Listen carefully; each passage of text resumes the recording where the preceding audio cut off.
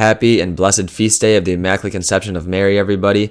And to honor Our Lady and to give glory to God and what He's done in salvation history through Mary, we're going to be talking about Mary, yo mama. But this is not going to be a mama joke because this mama is the real deal.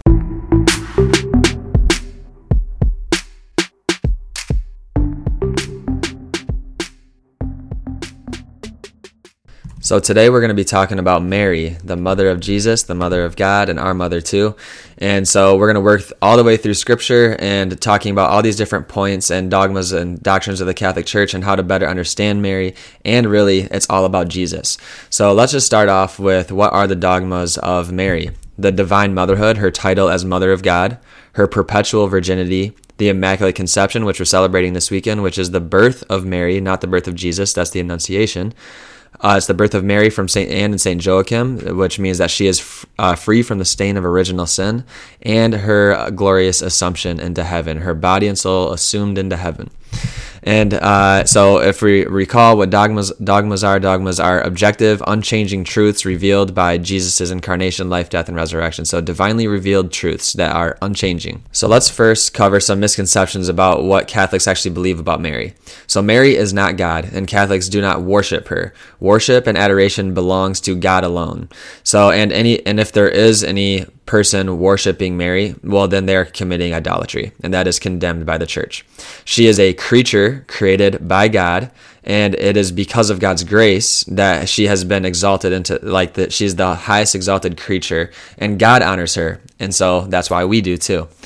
And I don't want to get into too much apologetics about the saints, but in Hebrews 12:1, we believe that there's a communion of saints. We are one body with the saints glorified in heaven and the saints suffering in purgatory and our church militant here. We are one body. And in 1 Corinthians 12:21, it says, one member of the body cannot say to another member, I have no need of you. We need our entire church, and Mary is in the church.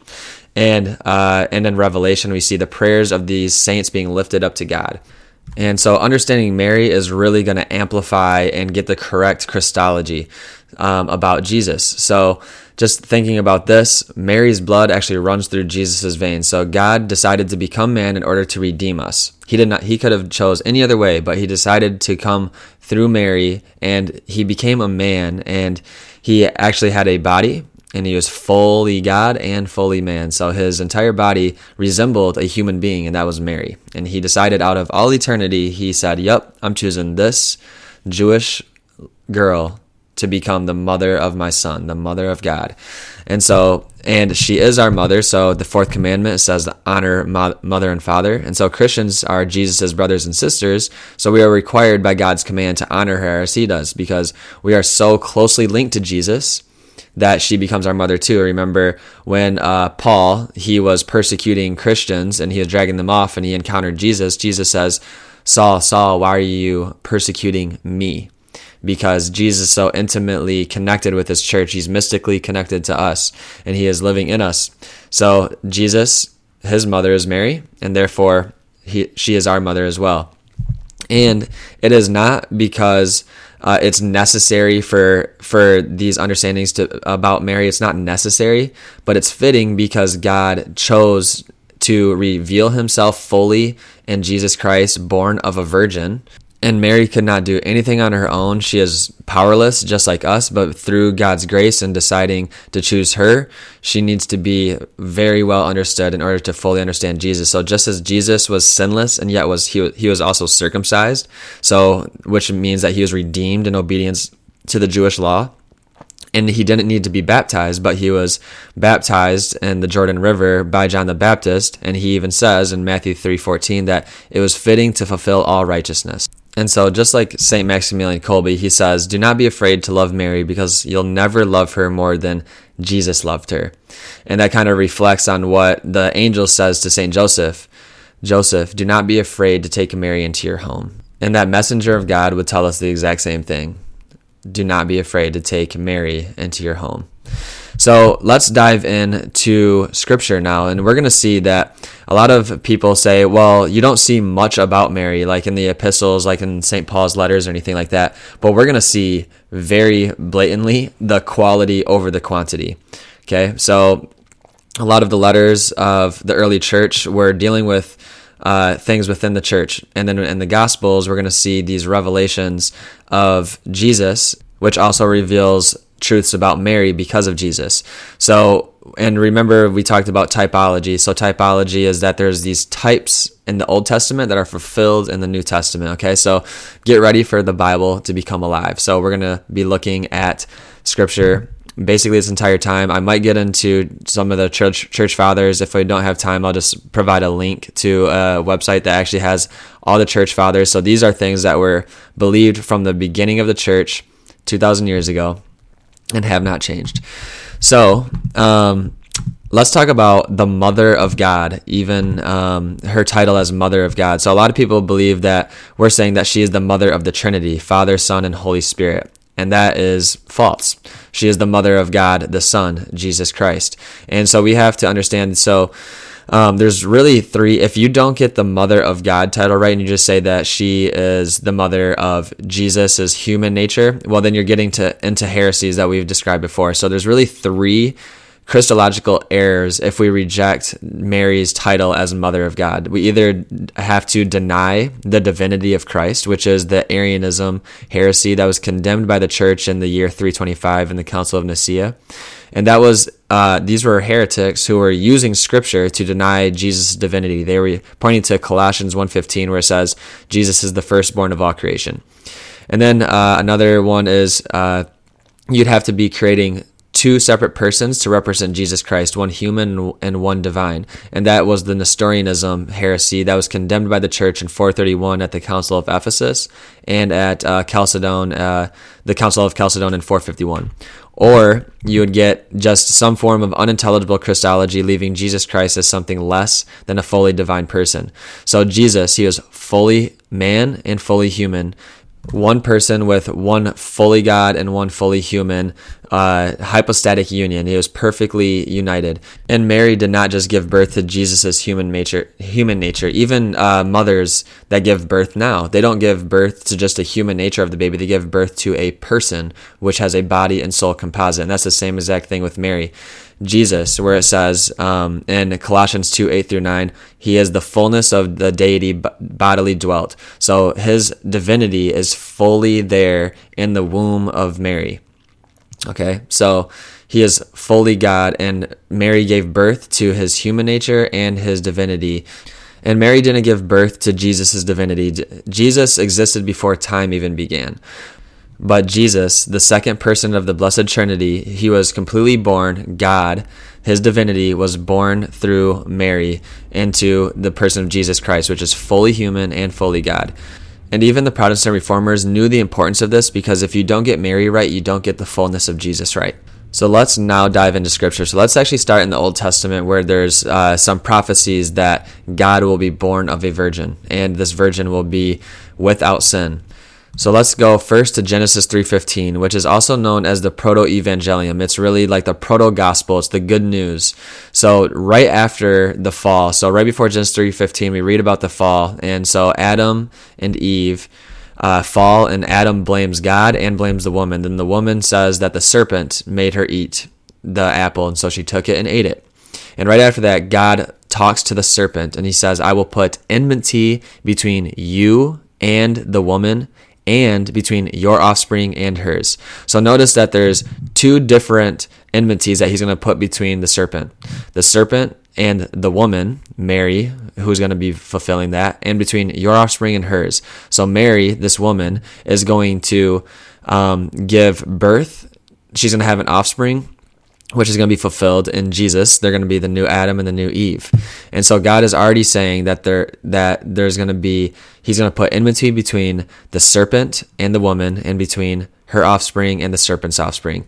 And we're going to later, and go ahead and remember this text, Genesis 3:15, because later we're going to see this woman that's described in Genesis 3:15 fulfilled in the wedding of Cana in John, and again in Revelation. You're going to see woman appear each of those times. So, and then Isaiah 7:14, this is when Isaiah prophesies that the virgin will bear a son named Emmanuel. Emmanuel means God with us.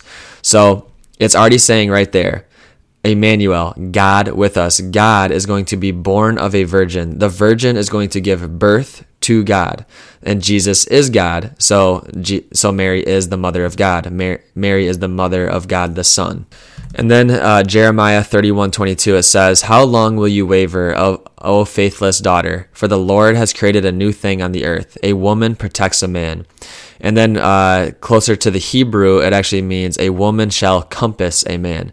And so this is in the middle of when Jeremiah prophesies the coming of the new covenant, and it's quoted at the end of Hebrews chapter 8, verse 7 through 12. And that's in the New Testament, Hebrews.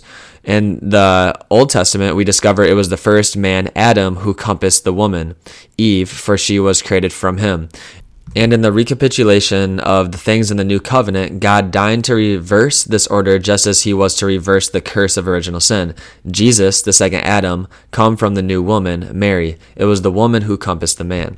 So now let's actually dive into, we're going to see a ton of Old Testament text, but it's going to be in direct connection with the New Testament. So let's dive into the New Testament. First, we're going to start out with the Gospel of Luke, the Annunciation to Mary, and the Gospel of Luke. So actually, let's read through it one time. So Luke chapter 1, starting at verse 26. "In the 6th month of the angel Gabriel was sent from God to a city of Galilee named Nazareth, to a virgin betrothed to a man whose name was Joseph, of the house of David, and the virgin's name was Mary. And he came to her and said, 'Hail, full of grace, the Lord is with you.'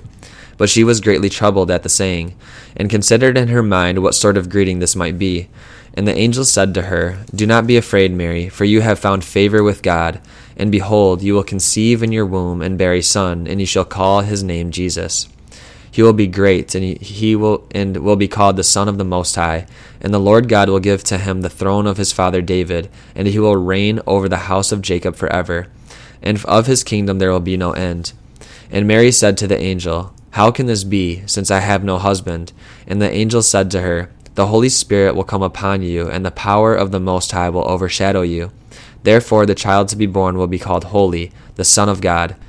And behold, your kinswoman Elizabeth in her old age has also conceived a son, and this is the 6th month with her who is called barren. For with God nothing will be impossible.' And Mary said, 'Behold, I am the handmaid of the Lord. Let it be done to me according to your word.' And the angel departed from her." So let's tear this thing apart. All right. So God sent angel Gabriel to a city of Galilee named Nazareth, to a virgin betrothed to a man. So betrothal was actually, her and Joseph were actually already married, but there was two parts of the marriage. There's the betrothal, and then there was actually the man would prepare a home to receive his bride into. And it says that she was betrothed to a man named Joseph of the house of David, which is significant because it fulfills the prophecy that the Messiah would be a direct descendant of David. And so Joseph is the direct descendant of King David. And so Jesus, as we know, he is the fulfillment of King David and also the son of David the king. So, and we see already that the Isaiah 7:14 prophecy of God with us, Emmanuel, born of a virgin, is already being fulfilled. And who is that virgin's name? Well, it says right here in Luke chapter 1, verse 27, that the virgin's name was Mary. And so the angel came to her, and he said, "Hail, full of grace, the Lord is with you." So we say the Hail Mary, full of grace. But he actually doesn't say Hail Mary. He just says, "Hail, full of grace." And in the Greek, it's, I'm going to butcher the pronunciation of this, but it's Kyrie kekeratomini, so which means hail, full of grace. And so each of those words, Kyrie and kekeratomini, it signifies that she was already grace. It was a past event that's already happened, and she's full of grace now and will be forever. It's a permanent thing. And so in the Hebrew culture, a name reveals something permanent about the one named. And so the angel says, "Hail, full of grace." He doesn't even call her Hail Mary, or Mary. Full of grace. That's exactly who she is and permanently will be. She will always have been referred to, and she's always been referred to in the church as the Virgin Mary. You read any of the writings of the first century writings or anything, she was always referred to as the Virgin Mary. And the angel, this is an angel coming to a 15-year-old girl, and usually people are freaked out when they see angels, but this angel actually venerates her. So this is the first time where we see a human being venerated by a messenger of God. This angel venerates Mary, and we're going to see later that Elizabeth is the first one as a human that venerates Mary. So he comes and says hail, which also is like for royalty.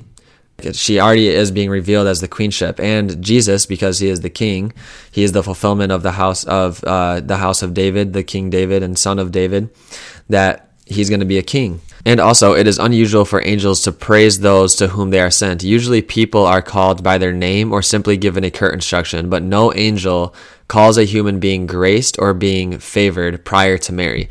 And actually the direct translation of the saying to Mary is, "Greetings, O woman who has been graced, the Lord be with you." And I just think this is so cool too. You see here that she's actually troubled at the saying, the message of the angel. She's not really troubled at least scripture says is she's not troubled at the angel. And we see elsewhere, if an angel appears, people either bow down and try to worship because they're so overwhelmed they think it's God, or they're like freaked out and scared. But Mary here, she's not troubled at the angel appearing, she's troubled at the saying. So a lot of people have said, well, this shows that she probably was visited by angels actually all the time, but this time the message was a different one. And it was the fulfillment of the Messiah coming, and God chose her out of all eternity. And then the scripture goes on to say that, "Behold, you will conceive in your womb and bear a son, and you shall call his name Jesus." So right here we're seeing that she is the God bearer. And so this was a debate in the Council of Ephesus in 431, where the attack was actually on Jesus. They were trying to separate his human and his divine nature. They were saying that Jesus was two separate persons, one divine and one human. However, that's not true. He is fully God and fully human in one person, which is Jesus. So Jesus is God, and right here in scripture it says that you will bear a son and you shall call his name Jesus. So right here we're seeing right in scripture that Mary is the God bearer, the Theotokos, which was debated in that Council of Ephesus in 431. So she is not just the bearer of Jesus' human nature, she is the bearer of God bearer. And then scripture goes on to say that he will be called great, and will be called the Son of the Most High, and the Lord God will give to him the throne of his father David, and he will reign over the house of Jacob forever. In his kingdom there will be no end. And this is significant because right here we're seeing that Jesus is going to be the king of this kingdom where there will be no end. And later we're going to talk about the Gospel of Matthew, because that entire gospel is centered around the kingdom of God and Jesus being the king. And in the Old Testament, the king always had a queen. And who was that? The Queen Mother. So we'll get into that later, but let's go on with the scripture. So, "And Mary said to the angel, 'How can this be, since I have no husband?'" So right here, this is also pretty significant, because Mary is implying that she was not planning on having kids. And so, because if the angel, she was already betrothed, so she was already married, and then she knew that she was going to be married soon. If someone told you that after you're married, you're going to have a kid, why would that trouble you? You would think, okay, he's referring to a natural birth that I'm going to have with my husband. But Mary is troubled by this because she wasn't planning on it. And first, let's talk about this. So, it actually was not uncommon or rare in first century Judaism to be in a marriage where you're going to be remaining a virgin. And so actually, let's go to scripture first for some of these examples. So we're going to see that celibacy had become more and more accepted in the ancient Jewish world in the centuries leading up to the advent of Christ. And this includes celibacy through one's life or even after marriage. So here are some exceptions to the norm that all should marry and reproduce. So in Jeremiah 16, verse 1 through 4, God commands Jeremiah not to take a wife. He was celibate for life. In Exodus 19:15, Moses commanded the entire male Jewish community not to go near a woman for 3 days in anticipation of the giving of the law by God on Sinai.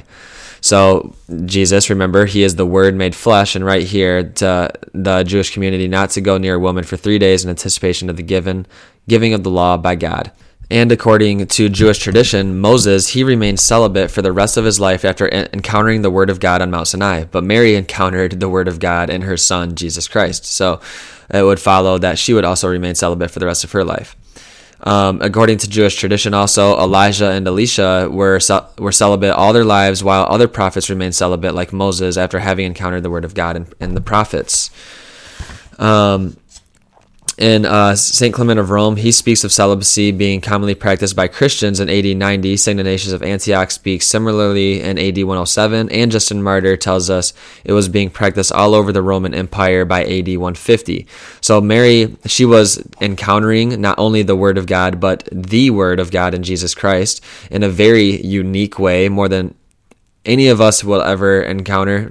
Mary had the biggest encounter with the Word of God, and one can see the reasonableness of being completely consecrated to God while needing Joseph as her protector. And then the next verse is, the angel said to her, the Holy Spirit will come upon you, and the power of the Most High will overshadow you. Therefore the child to be born will be called Holy, the Son of God. So right here, we're going to see that Mary is actually espoused to the Holy Spirit. She's going to be married to the Holy Spirit. And we've seen the Holy Spirit fall on other prophets and other Savior figures in the Old Testament. So in particular, like David comes to mind. He received the Holy Spirit when anointed by Samuel in 1 Samuel chapter 16. But the power of the Most High will overshadow you is completely unprecedented as a statement to any human being. The word used here is very rare. It is used only in Exodus 40:35 to describe the glory cloud of the divine presence overshadowing the tabernacle. So comparing Mary to the tabernacle of the wilderness, the physical dwelling place of the divine presence. So Mary is filled with the divine presence as she is compared to the tabernacle. And then in Ruth 3:9, Ruth said to Boaz, spread your skirt over me, when she revealed to him his duty to marry her according to the Levirate law of Deuteronomy chapter 25. So Mary right here is espoused to the Holy Spirit, and therefore she's married to the Holy Spirit, and Joseph would not go and have conjugal relations with Mary because she's espoused to the Holy Spirit. And when Mary turned up pregnant, Joseph would have been required to divorce her because she would have then belonged to another person, according to Deuteronomy chapter 24 and Jeremiah 3:1. When Joseph found out that the other was the Holy Spirit, though, the idea of Joseph having conjugal relations with Mary would have not been possible. Joseph called to be her earthly protector according to 2 Samuel 16:20, chapter 18, verse 15, and chapter 20, verse 3.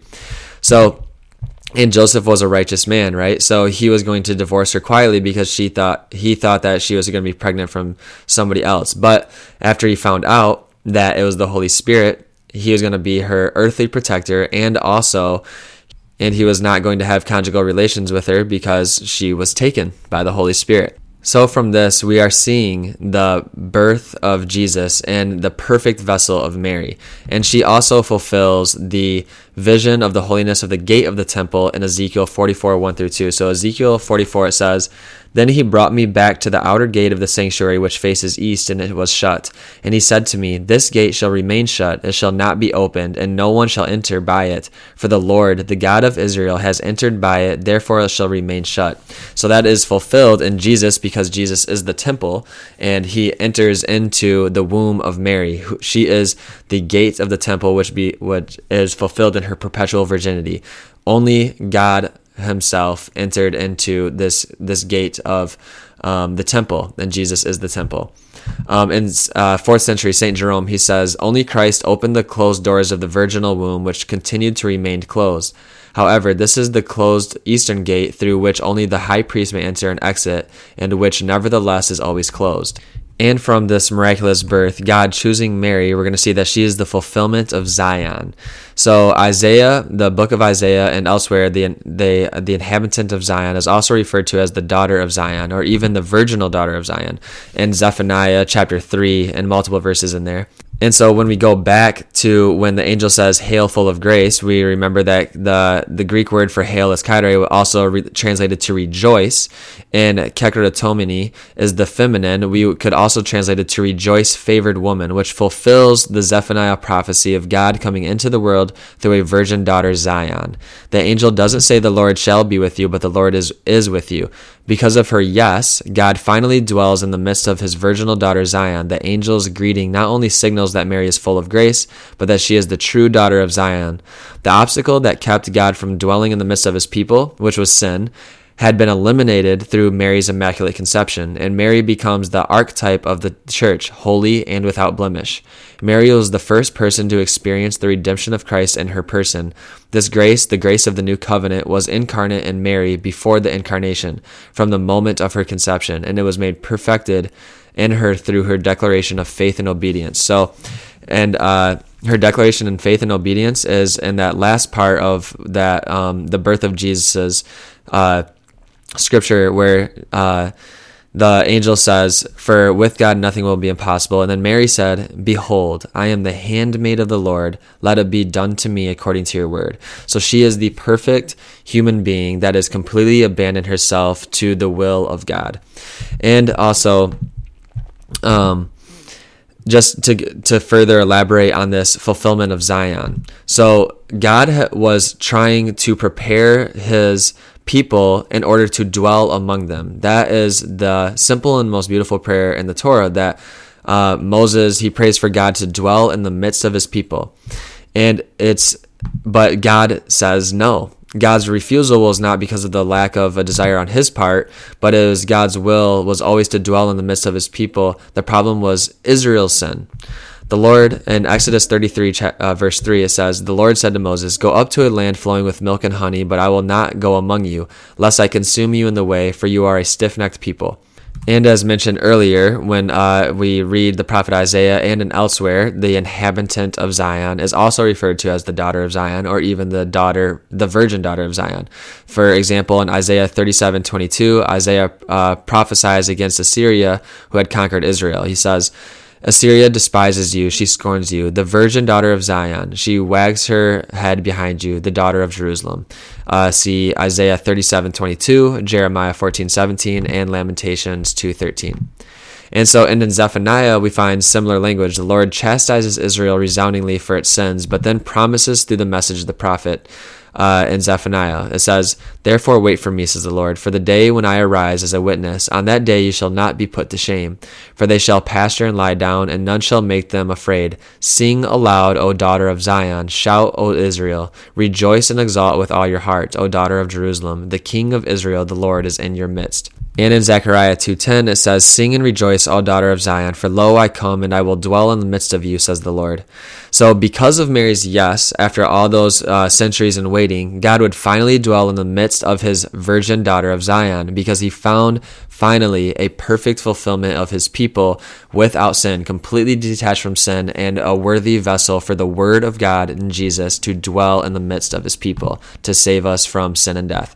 So this verse becomes an example of what scripture scholars refer to as the polyvalent or multi-layered nature of the scriptures.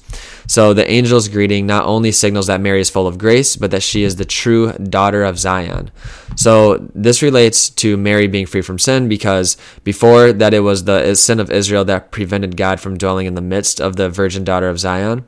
Then it's fitting that the new covenant daughter Zion, in the midst of whom the Lord would dwell bodily, to be free from all of sin. The obstacle that kept God from dwelling in the midst of his people had been eliminated through Mary's Immaculate Conception, and Mary becomes the archetype of the church, holy and without blemish. So on one level, since she was full of grace, Mary is the fulfillment of the prophecies concerning the daughter of Zion, even before the incarnation. And yet there was more to come. Mary's fullness of grace had prepared the new covenant daughter of Zion for something the old covenant people of God could never have fathomed. It was grace that made her fit to be a worthy vessel to bear the King of glory in her body. The fulfillment of God's promise would not be complete then until Mary conceived Jesus in her womb. So, let's move on to the next piece of scripture, the visitation from Mary to Elizabeth. This is my favorite. So let's read through it really quick. In those days, Mary arose and went with haste into the hill country to a city of Judah, and she entered the house of Zechariah and greeted Elizabeth. And when Elizabeth heard the greeting of Mary, the babe leaped in her womb, and Elizabeth was filled with the Holy Spirit, and she exclaimed with a loud cry, "Blessed are you among women, and blessed is the fruit of your womb. And why is this granted to me, that the mother of my Lord should come to me? For behold, when the voice of your greeting came to my ears, the babe in my womb leaped for joy, and blessed is she who believed what that there would be a fulfillment of what was spoken to her from the Lord. So a ton of stuff here. All right. So first, let's dive into just the connections, the clear connection to the Old Testament right here. So we're going to see that she is the fulfillment of the Ark of the Covenant. Right here, Scripture is pointing back to having Mary the complete fulfillment of the Ark of the Old Covenant. So the Ark of the Old Covenant was a type of Mary. And we remember typology tells us that everything in the New Covenant is vastly better than everything in the Old Covenant, right?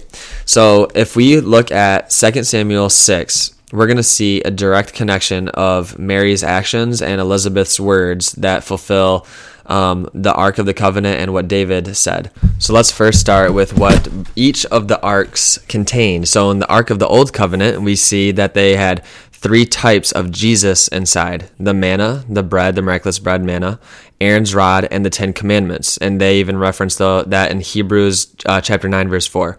And in Hebrew, commandment, dabar, can be translated as word, and Jesus is the word. And in Mary, she carried the fulfillment of all of these types in her body. Jesus is the true manna from heaven, according to John 6:32. He is the true high priest in Hebrews 3:1, and he is the word made flesh in John 1:14. So there's a connection that the Ark of the Old Covenant and Mary as the Ark of the New Covenant. And now going into our visitation of Mary going to Elizabeth. So Exodus chapter 40, verse 30 through 35, it says, "The cloud overshadowed the tent of meeting, and the glory of the Lord filled the tabernacle." The Greek word for overshadow found in the Septuagint, the Greek translation of the Hebrew Scriptures, is a form of episkase, which is what we spoke of earlier in Luke chapter 1, verse 35. It says, "The Holy Spirit will come upon you, and the power of the Most High will overshadow you. Therefore, the child to be born will be called Holy, the Son of God." And so the Greek word for overshadow there is kapisse. So there's this direct connection of the overshadowing of the tent of meeting, and the glory of the Lord filled the tabernacle in Exodus, and with the power of the Most High overshadowing Mary in the New Covenant. And so now going to 2 Samuel chapter 6, verse 14 through 16, it says, "David leapt and danced before the ark when it was being carried into Jerusalem in procession." And we see in Luke 1:44, as soon as Elizabeth heard the sound of Mary's salutation, John the Baptist leaped for joy in her womb. And then in 2 Samuel, it also says there's a manifestation of the power of God working through the ark. David exclaims, "How can the ark of the Lord come unto me?" And in Luke 1:43, after the revelation of Elizabeth concerning the true calling of Mary, and that she was carrying God in her womb, Elizabeth exclaims, "Why is this granted me, that the mother of my Lord should come to me?" And so there we have it, the mother of my Lord. And then also in 2 Samuel 6:11, it says, "The ark remained in the house of Obadiah 3 months." And in Luke 1:56, it says Mary remained with Elizabeth for about 3 months. So there we see that there is no denying that the Ark of the Covenant was holy. It was in fact unique holy because of the 3 types of Jesus Christ contained within it. And that is the biblical connection between the Ark and Mary. And we see in Exodus chapter 25, verse 10, it's about the construction of the ark. So the acacia wood of the Ark of the Covenant mandated by divine commandment was incorruptible. So in Exodus 25:10, it says, "Thou shalt make the ark of testimony of incorruptible wood." So Mary, being the fulfillment of this Ark of the Old Covenant, it has to be greater. It has to at least match it, or if not greater. So Mary, therefore, is made incorruptible due to the merits of her son Jesus. And in Psalm 132, it refers to the then future building of the ancient temple in Jerusalem that would house the Ark of the Covenant and the presence of God, from which the kings of Israel would rule. The references to the temple and the Ark have enormous significance. So in verse 7, 8 in Psalm 132, it says, "Arise, O Lord, and go thy resting place, thou in the ark of thy might." So dwelling place of God is in Christ and in heaven, not in a temple made with human hands. So in Psalm 132, 7 through 8, the ark is prophesied to go to the same place of rest would be fulfilled, and we'll see later in Revelation 11:19 in the true Ark of the Covenant, which is Mary. So where God is found, and so is the ark. So where Jesus is found, so is Mary. And so when Elizabeth exclaims, "Blessed are you among women," is actually a Hebrew idiom that means you are the most blessed of all women, including all women of all generations. And I think it's cool that right before Elizabeth says that, the scripture says, when Elizabeth heard the greeting of Mary, the babe leaped in her womb, and Elizabeth was filled with the Holy Spirit. So this is like the first recording of an impartation. The Holy Spirit that was filled in Mary was imparted over to Elizabeth. And she was filled with the Holy Spirit when she exclaimed, "Blessed are you among women, and blessed is the fruit of your womb." And also see the connection, the two different blessings there. Blessed are you, Mary, among women, all women, and blessed is the fruit of your womb, Jesus. And then when we go on to see Mary's Magnificat, or her song of praise, it says, my soul magnifies the Lord, which is what we want to do as Christians. And my spirit rejoices in God, my Savior. We'll talk about that later. Of course, Mary needed a Savior because she's a creature. She needed to be redeemed. But when did that redemption grace happen for her? At her conception. For he has regarded the low estate of his handmaiden. For behold, henceforth all generations will call me blessed. So we do. And this is actually, generations will call me blessed. This is a connection to Psalm 45:17. It says, I will cause your name to be celebrated in all generations. Therefore the peoples will praise you forever and ever. So in Scripture, it says that all generations will call Mary blessed. Are you doing that? In the Catholic Church, we are fulfilling that. So in the ark, in the Old Testament, it led the people through the wilderness for 40 years, all the way to the Jordan River, separating the Israelites from the Promised Land. And in the ark, in a procession around the city for 7 days, there was trumpet. The trumpets are a scriptural symbol for the voice and the word of God. On the seventh day, after encircling Jericho 7 times and ending the procession with shouting and trumpeting blowing, the walls of the city fell, and Israelites took it completely. So there we see, and we've seen before, like when the Israelites crossed the Jordan River, they lifted the ark, and it would split the Red Sea. So where Mary is found, and there is also the presence of God, Jesus, in her womb. And where God is found, there is the ark. And just like the Jewish people found power in the Ark of the Covenant because it had the presence of God, so too as Christians, we find power in the Ark of the New Covenant in Mary because she has the fullness of God's presence within her womb. So even just starting there in the recording in the Gospel of Luke of the Annunciation to Mary to give birth to Jesus the Messiah, and Mary visiting Elizabeth, we already see that she is the fulfillment of the Ark of the Covenant, which is undefiled and made from incorruptible. So this all supports her being her perpetual virginity, immaculately conceived, and will also point to her being assumed into heaven, because where the Lord is, there is the ark also, and also her title as Mother of God. So it hits on a lot of different things. All right, so let's now move to like the birth of Jesus. So the birth of Jesus is recorded in Luke chapter 2, verse 1 through 21, and Matthew 1 through 18 through 25. And so even just the birth of Jesus alone. So in ancient times, it was impossible for a woman to give birth to a son of such high status without her own status being exalted as well. So she's not just a mere vessel that just so happened to be there. God chose her from all eternity. Her son is the King of Kings and the Lord of Lords. And so therefore her status is exalted. And in herself, she contains Jesus. And Jesus, the fullness of deity bodily dwelt, according to Colossians chapter 2. And we also see that Jesus actually the Gospel of John is actually written because there was a heretic called Cerinthius who was denying the divinity of Jesus. So in the Gospel of John and in John's letters, there's a focus on the divinity of Jesus. And Cerinthius, he actually said that Jesus was just a normal human being, and then at the time of his baptism, he was anointed with the Holy Spirit, so he had no divinity about him at all. And so Jesus was divine before the creation, like he was there with the Father before the creation of time, space, and matter.